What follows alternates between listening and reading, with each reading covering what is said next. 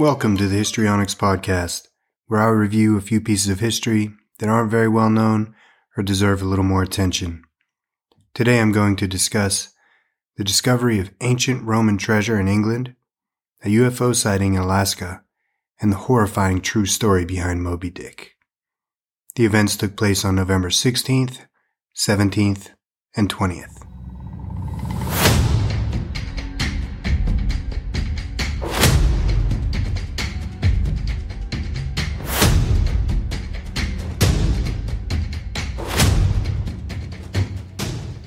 November 16th, 1992. The Hoxne Hoard is discovered by Eric Laws in Hoxne, Suffolk. The Hoxne Hoard is the largest hoard of Roman silver and gold discovered in Britain and the largest collection of gold and silver coins of the 4th and 5th centuries. The hoard consists of 14,865 Roman gold, silver, and bronze coins, and approximately 200 items of silver, tableware, and gold jewelry. The coins originated from a number of locations within the Roman Empire and are the only items in the Hoxne Hoard where a definite date and place of manufacture can be established. All of the gold coins and many of the silver coins bear the names and portraits of the emperor in whose reign they were minted. The objects are now in the British Museum in London, where the most important pieces and a selection of the rest are on permanent display. The hoard is valued at almost $4 million today. The hoard was discovered in a farm field about 1.5 miles southwest of the village of Hoxne. Tenant farmer Peter Watlig lost a hammer and asked his friend Eric Laws, a retired gardener and amateur metal detectorist, to help look for it. While searching the field with his metal detector, Laws discovered silver spoons, gold jewelry, and numerous gold and silver coins. After retrieving a few items, he and Watling notified the landowners and the police without attempting to dig out any more objects. The following day, a team of archaeologists carried out an emergency excavation of the site. The entire hoard was excavated in a single day, with the removal of several large blocks and unbroken material for laboratory excavation. The area was searched with metal detectors within a radius of 100 feet from the find spot. Peter Watling's missing hammer was also recovered and donated to the British Museum. Archaeologists were happy that Laws reported the find promptly and basically undisturbed, allowing for a professional excavation. The hoard was buried in an oak chest filled with items in precious metal, sorted mostly by type, with some in smaller wooden boxes and other bags or wrapped in fabric. Remnants of the chest and fittings, such as hinges and locks, were recovered in the excavation. The coins of the hoard dated after AD 407, which coincides with the end of Britain as a Roman province. The excavated hoard was taken to the British Museum.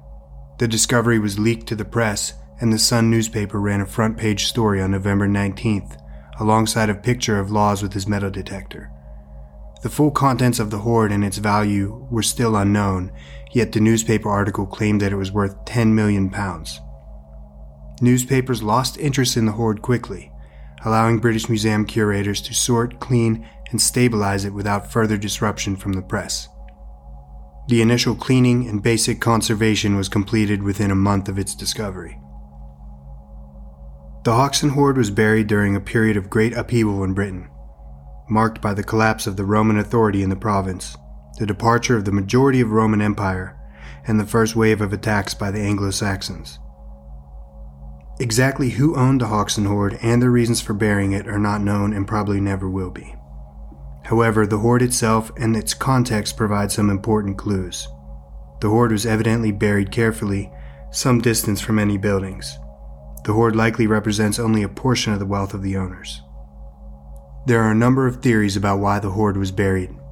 One is that the hoard represented a deliberate attempt to keep the wealth safe, perhaps in response to one of the many upheavals facing Roman Britain in the early 5th century.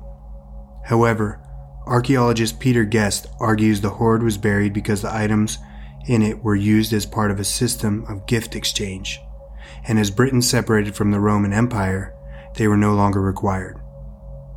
A third hypothesis is that the Hoxne hoard represents the proceeds of a robbery, buried to avoid detection. It has also been speculated that the contents of the hoard originally belonged to a military family that had to move around more frequently. Items from the hoard have been on display at the British Museum since the treasure was discovered. Here's my take on the Hoxne hoard. Finding hidden treasure, especially in a situation like that, is something I think about a lot more than anyone should. One time, I was digging a trench to run a water line, and I came across an old box made of stone, buried about a foot below the ground. I tried to pry the box open with a shovel, but the lid would not budge. It was sealed shut. And then I tried slamming the box against the concrete pillar to bust it open, to try busting it open, and it actually just broke a huge chunk of concrete off the pillar. And about 20-30 minutes later, I realized the box was actually a thick stepping stone. It was all one piece, as part of an old walkway. It looked just like a treasure box, I think. Or maybe my mind was just warped on excitement at the thought of finding hidden treasure.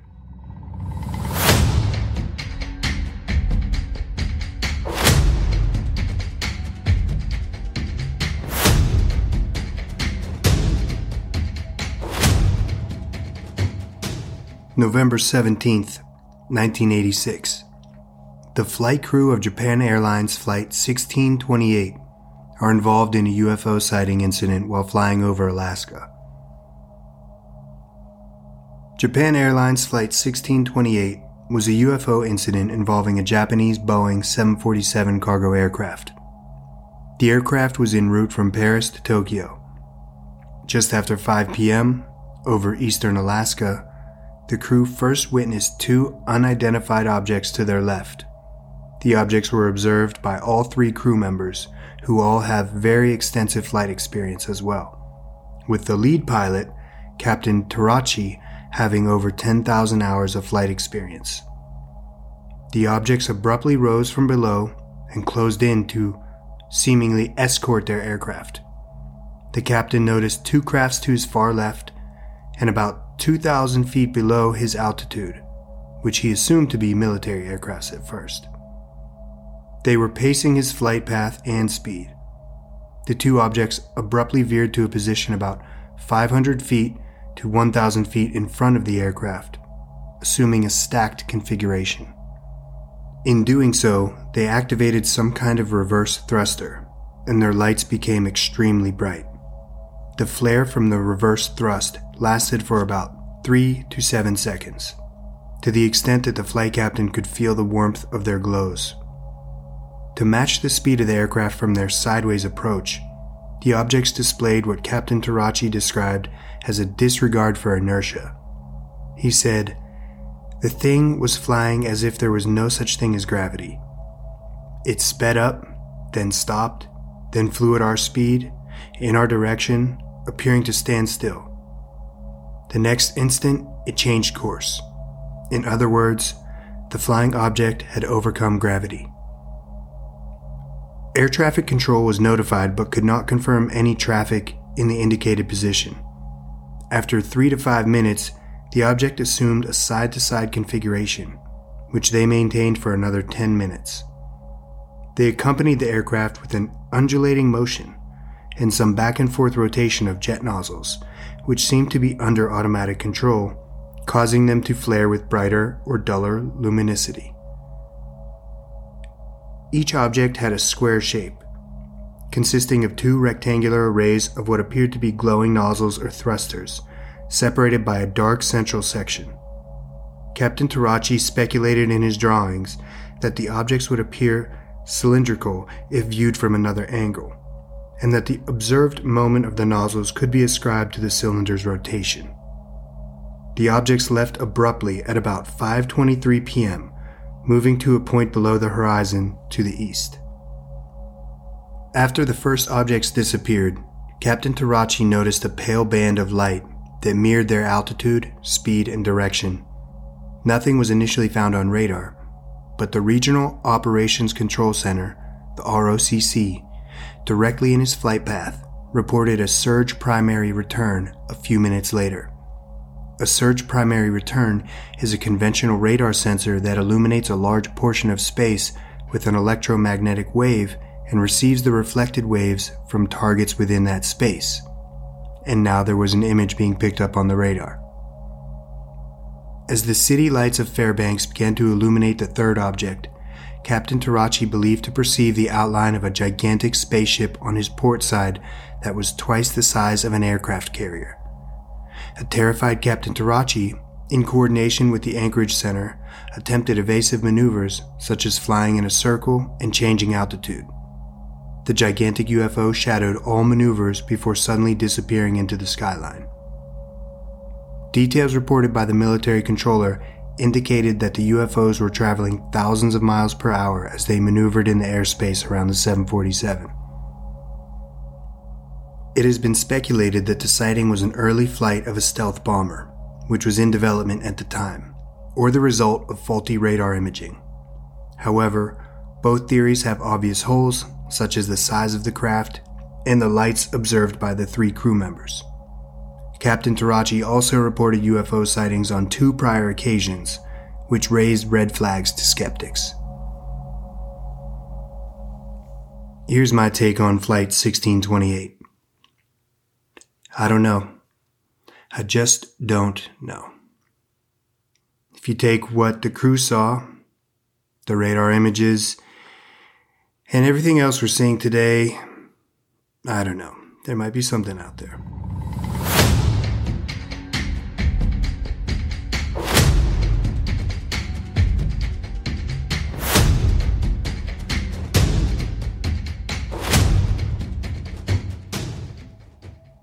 November 20th, 1820. An 80-ton sperm whale attacks and sinks the Essex, a whaling ship from Nantucket, Massachusetts, 2,000 miles from the western coast of South America. The 1851 novel Moby Dick was inspired by this story. By the time of her fateful voyage, the Essex was already 20 years old, but because so many of her previous voyages had been profitable, had gained a reputation as a lucky vessel. Captain George Pollard Jr. and First Mate Owen Chase served together on the ship's previous trip, which had been highly successful and led to their promotions. In 1819, at the age of 29, Pollard was one of the youngest men to ever command a whaling ship. Chase was 23, and the youngest member of the crew was a cabin boy named Thomas Dickerson. The Essex had recently been totally refitted, but at only 88 feet in length, it was small for a whale ship. The ship was equipped with 4 whaleboats, each about 28 feet in length, and had an additional whaleboat below deck. The Essex departed from Nantucket on August 12, 1819, on what was expected to be a roughly 2.5-year voyage to the bountiful whaling grounds off the west coast of South America. The crew numbered 21 men in total. 2 days after departing from Nantucket, the Essex was hit by a sudden squall in the Gulf Stream and nearly sank. The ship lost the top gallant sail and 2 whaleboats were destroyed, with an additional whaleboat damaged. Captain Pollard elected to continue the voyage without replacing the 2 boats or repairing the damage. The Essex rounded Cape Horn in January of 1820, after a transit of 5 weeks, which was extremely slow. With this, and the unsettling incident in the Gulf Stream, the crew began to talk of ill omens. Their spirits were temporarily lifted during the long spring and summer hunt in the warm waters of the South Pacific Ocean, traveling north along the western coast of South America.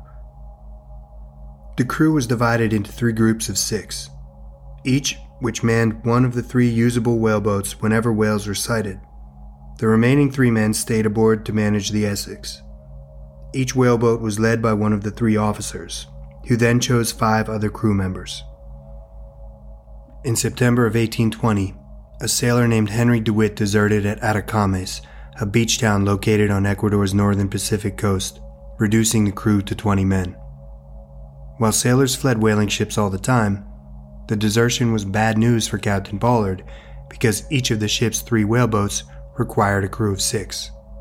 This meant only 2 men would remain aboard the Essex while a whale hunt was in progress, which was not sufficient to safely handle a ship of that size. After finding the area's population of whales exhausted, the crew encountered other whalers who told them of a vast newly discovered hunting ground known as the Offshore Ground, located about 2,500 nautical miles to the south and west. This was an immense distance from the known shores for the whalers, and the crew had heard rumors that cannibals populated many islands along the South Pacific. To restock their food supplies for the long journey, the Essex sailed for the Galapagos Islands. The crew needed to fix a serious leak and initially anchored on October 8, 1820. During a week at anchor, they captured 300 Galapagos giant tortoises to supplement the ship's food stores. They then sailed for Charles Island, where on October 22nd, they took another 60 tortoises. The tortoises weighed between 100 and 800 pounds each. The sailors captured them alive and allowed some of them to roam freely on the ship, and planned to butcher them at sea as needed. While hunting on Charles Island, helmsman Thomas Chappell decided to set a fire as a prank. It was the height of the dry season, and the fire quickly burned out of control, surrounding the hunters and forcing them to run through the flames to escape. By the time the men returned to the Essex, almost the entire island was burning. The next day, the island was still burning as the ship sailed for the offshore grounds. After a full day of sailing, the fire was still visible on the horizon. When the Essex finally reached the promised fishing grounds thousands of miles west of the coast of South America, the crew was unable to find any whales for days. Tension mounted among the officers of the Essex, especially between Pollard and Chase. When they finally found a whale on November 16th, it surfaced directly beneath Chase's boat, smashing it into pieces. At 8 in the morning on November 20th, the lookout noticed whale spouts, and the 3 remaining whaleboats set out to pursue a pod of sperm whales. On the leeward side of the Essex, Chase's whaleboat harpooned a whale, but its tail struck the boat and opened up a seam, forcing the crew to cut the harpoon line and return to the Essex for another repair.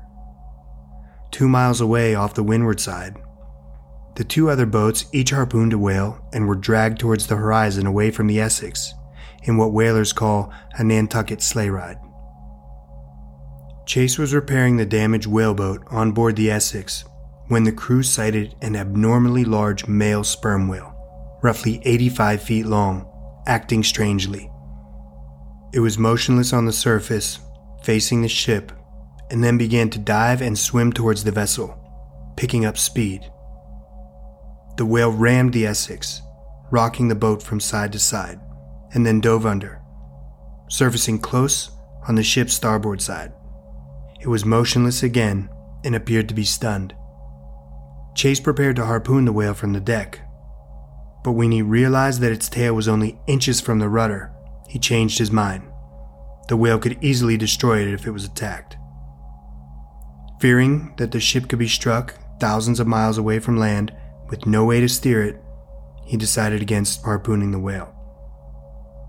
The whale recovered, swam several hundred yards forward of the ship, and then turned around to face the ship. Owen Chase recounted the story by saying, "I turned around and saw him about 500 yards away, directly ahead of us, coming down with twice his ordinary speed and 10 times the fury and vengeance. The surf flew in all directions around him, with the continual violent thrashing of his tail. His head was about half out of the water, and again he struck the ship, driving it backwards, and then finally disengaged its head from the shattered timbers and swam off, never to be seen again." Chase and the remaining sailors frantically tried to add rigging to the only remaining whaleboat, while the steward William Bond ran below to gather the captain's sea chest and whatever navigational aids he could find. Chase recounted the events again. "The captain's boat was the first that reached us. He stopped about a boat's length off, but had no power to utter a single syllable. He was so completely overpowered with the spectacle before him. The cause of the whale's aggression is not known. In the book The Heart of the Sea, author Nathaniel Philbrick speculated that it may have first struck the boat accidentally, or have had its curiosity aroused by the sound of a hammer as a whaler worked to repair a damaged whaleboat by nailing in a replacement board. The frequency and sound of the nailing may have been similar to those made by a bull sperm whale to communicate. The Essex was attacked approximately 2,000 nautical miles west of South America. After spending 2 days salvaging what supplies they could from the waterlogged wreck, the 20 sailors prepared to set out in 3 small whaleboats, aware that they had very inadequate supplies of food and fresh water for a journey to land. The boats were rigged with makeshift masts and sails taken from the Essex, and boards were added to heighten the gunwales and prevent large waves from spilling over the sides. They had 2 sets of navigational equipment and 2 copies of maritime charts. The third boat was left without any means of navigation except to keep within sight of the other 2 boats. The officers deduced that the closest known islands, the Marquesas, were more than 1,200 miles to the west, and Captain Pollard intended to make for them, but the crew, led by Chase, voiced their fears that the islands might be inhabited by cannibals and voted to sail east instead, for South America. Unable to sail against the trade winds, the boats would first need to sail south for 1,000 miles before they could take advantage of the westerlies to turn towards South America, which would still be another 3,000 miles to the east. Even with the knowledge that this route would require them to travel twice as far as the route to the Marquesas, Pollard accepted the crew's decision and the boats set their course due south. On December 20th, exactly 1 month after the whale attack, and within hours of the crew beginning to die of thirst, the boats landed on uninhabited Henderson Island, a small uplifted coral atoll within the modern-day British territory of the Pitcairn Islands. The men incorrectly believed that they had landed on Ducie Island, a similar atoll about 200 miles to the east. Had they landed on Pitcairn Island itself, 120 miles to the southwest, they might have received help. The descendants of the survivors of HMS Bounty, who famously mutinied in 1789, still live there. On Henderson Island, the Essex crew found a small freshwater spring below the tide line, and the starving men gorged themselves on endemic birds, crabs, eggs, and peppergrass. After just 1 week, they had largely exhausted the island's food resources. On December 26th, they concluded they would starve if they remained much longer. As most of the crew prepared to set sail in the whaleboats once again, 3 men opted to stay behind on Henderson. The remaining 17 crewmen, in 3 boats, resumed the journey on December 27th, with the intention of reaching Easter Island. Within 3 days, they had exhausted the crabs and birds they had stockpiled from Henderson in preparation for the voyage, leaving only a small reserve of the bread previously salvaged from the Essex. They drifted too far south to reach Easter Island, and one by one, the men began to die. The first 2 men to die were sewn into their clothes and buried at sea, but by late January, the men started keeping the dead bodies of their crew members and resorted to cannibalism. The 3 boats eventually became separated. Chase's whaleboat, which carried 5 other crew, became separated from the other 2 boats during a squall. 2 ended up dying, with 1 being buried at sea and the other eaten.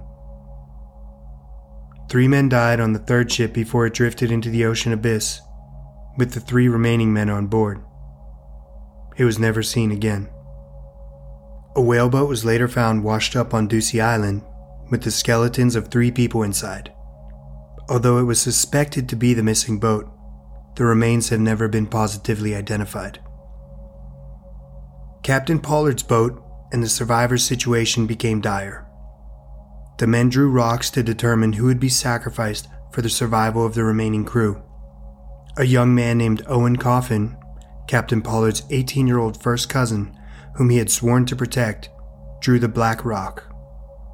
Pollard offered to protect his cousin, but Coffin refused.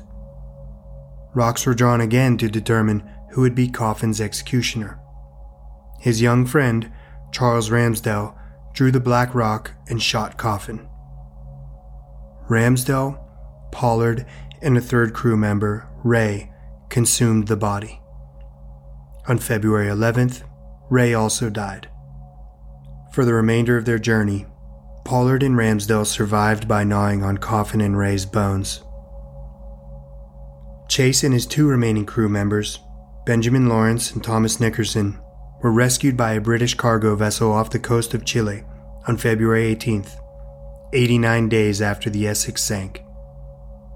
Pollard and Ramsdell were rescued by a Nantucket whale ship very close to the coast of South America on February 23rd, 93 days after the Essex sank.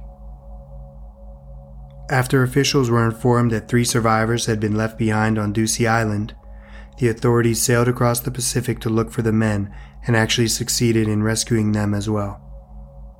By the time they were rescued on April 5th, 1821, the corpses of 7 fellow sailors had been consumed.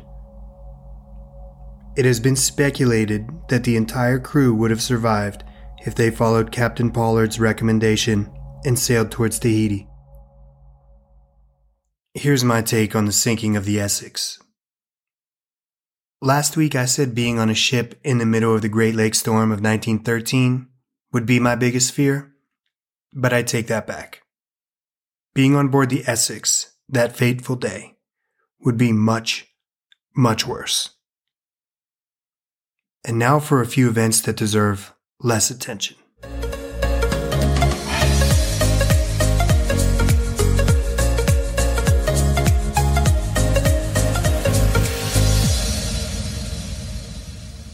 I don't give a shit. No, of course not. November 17th, 1968. Viewers of the Raiders-Jets football game in the eastern United States are denied the opportunity to watch its exciting finish when NBC broadcast the made-for-TV movie Heidi instead. I've never heard of the made-for-TV movie Heidi, and while that story is absolutely hilarious, I don't think it qualifies as history or even news. November 19th, 1969. Apollo 12 astronauts Pete Conrad and Alan Bean become the 3rd and 4th humans to walk on the moon. I've never heard of them. Neil Armstrong and Buzz Aldrin, I've heard of them. But I've never heard of these other guys. 12 people have walked on the moon, but our brain-dead citizens, including me, only acknowledge the first 2. It probably deserves more attention. Also November 19th, 1998, the Clinton-Lewinsky scandal. The United States House of Representatives begins impeachment hearings against United States President Bill Clinton. The original fake impeachment, long before Trump's 2 fake impeachments. No politicians actually cared that old Slick Billy was getting a BJ from his fat intern, because they're all garbage people, and they're just playing politics. That's going to do it for today.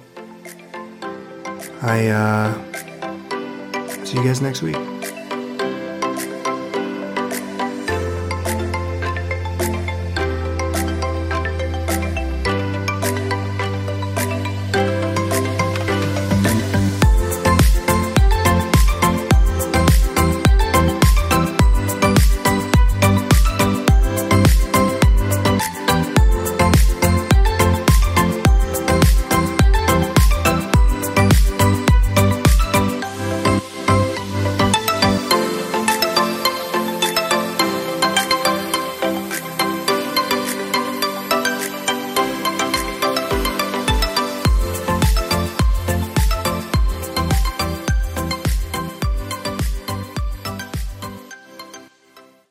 Delicious and extremely nutritious.